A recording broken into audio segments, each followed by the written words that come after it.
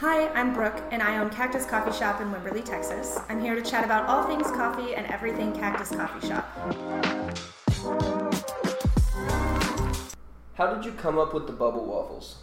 So that's actually not my invention. A friend of mine, a very close friend that I went to high school with, is from Hong Kong, and she moved back.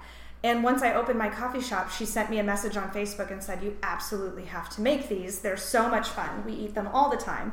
And she sent me her recipes. She had suggestions for what to put in them. So she always sends me the fun up and coming things that haven't hit America yet. And that's how I started serving bubble waffles, was my friend Wing Yi.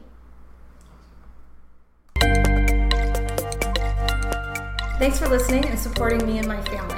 When you contribute to local business, you really are making a difference in your community. I hope to meet you at the shop and share a cup of coffee with you soon.